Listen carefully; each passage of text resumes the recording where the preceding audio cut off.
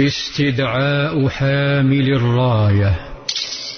ارتفعت الشمس قليلا، فرفع ابن الخطاب رأسه رغم طوله، تطاول في ذلك الصبح المنعش، عل قائده صلى الله عليه وسلم أن يعطيه الراية، يقول: ما أحببت الإمارة إلا يومئذ، فتساورت لها رجاء أن أدعى لها. إنها لحظة تشبه تلك اللحظة في غزوة أحد، حين رفع القائد صلى الله عليه وسلم سيفه أمام الصف وهتف: من يأخذ هذا السيف بحقه؟ فتطلع الجميع، فلم يعطه لأبي بكر ولا لعلي ولا حتى لحمزة، بل أعطاه لأبي دجانة. إنها مناسبات للتميز، وفي كل مناسبة تميز لصحابي، فمن هو صاحبها اليوم؟ اصطف الجند صفوفا من الحماس والفداء أمام قائدهم صلى الله عليه وسلم، الذي هتف مطالبا بإحضار اللواء، فأحضره أحد الصحابة وسلمه له، ففوجئ المجاهدون به ينادي على اسم ليس بين الصفوف ولا ضمن الترشيحات، على اسم لا يستطيع تبين طريقه فضلا عن القتال. هتف صلى الله عليه وسلم فقال: أين علي؟ خيم التعجب، فعلي لا يستطيع القتال، فقالوا: يشتكي من عينيه يا رسول الله.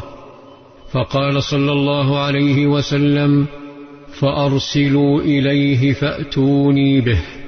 أدركوا أنها كرامة له حين لحق بالجيش رغم مرضه وعذره، فتوجه سلمة بن الأكوع لإحضاره، فوجده في حال يرثى لها.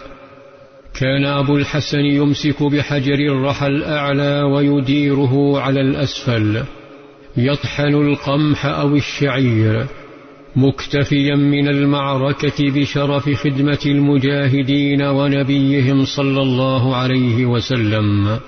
وقف سلمة على صاحب الرحى فسلم عليه، فرد علي السلام، فأخبره بنداء نبيه له.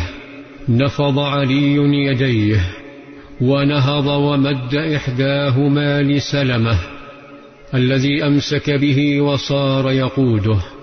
ولما وقفا أمام القائد استبعد علي خوض المعركة، ففوجئ بالقائد صلى الله عليه وسلم يطلب منه أخذ الراية، فاعتذر علي وقال: يا نبي الله، ما أكاد أبصر.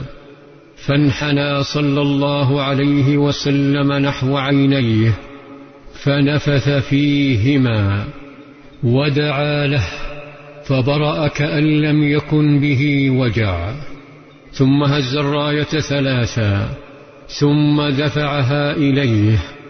قبض علي على الراية وتنفس صباحا جديدا، وأشرقت الدنيا في عينيه، فأمره صلى الله عليه وسلم أمرا ينضح بالانتصارات، أمر كالسيف: امش ولا تلتفت حتى يفتح الله عليك.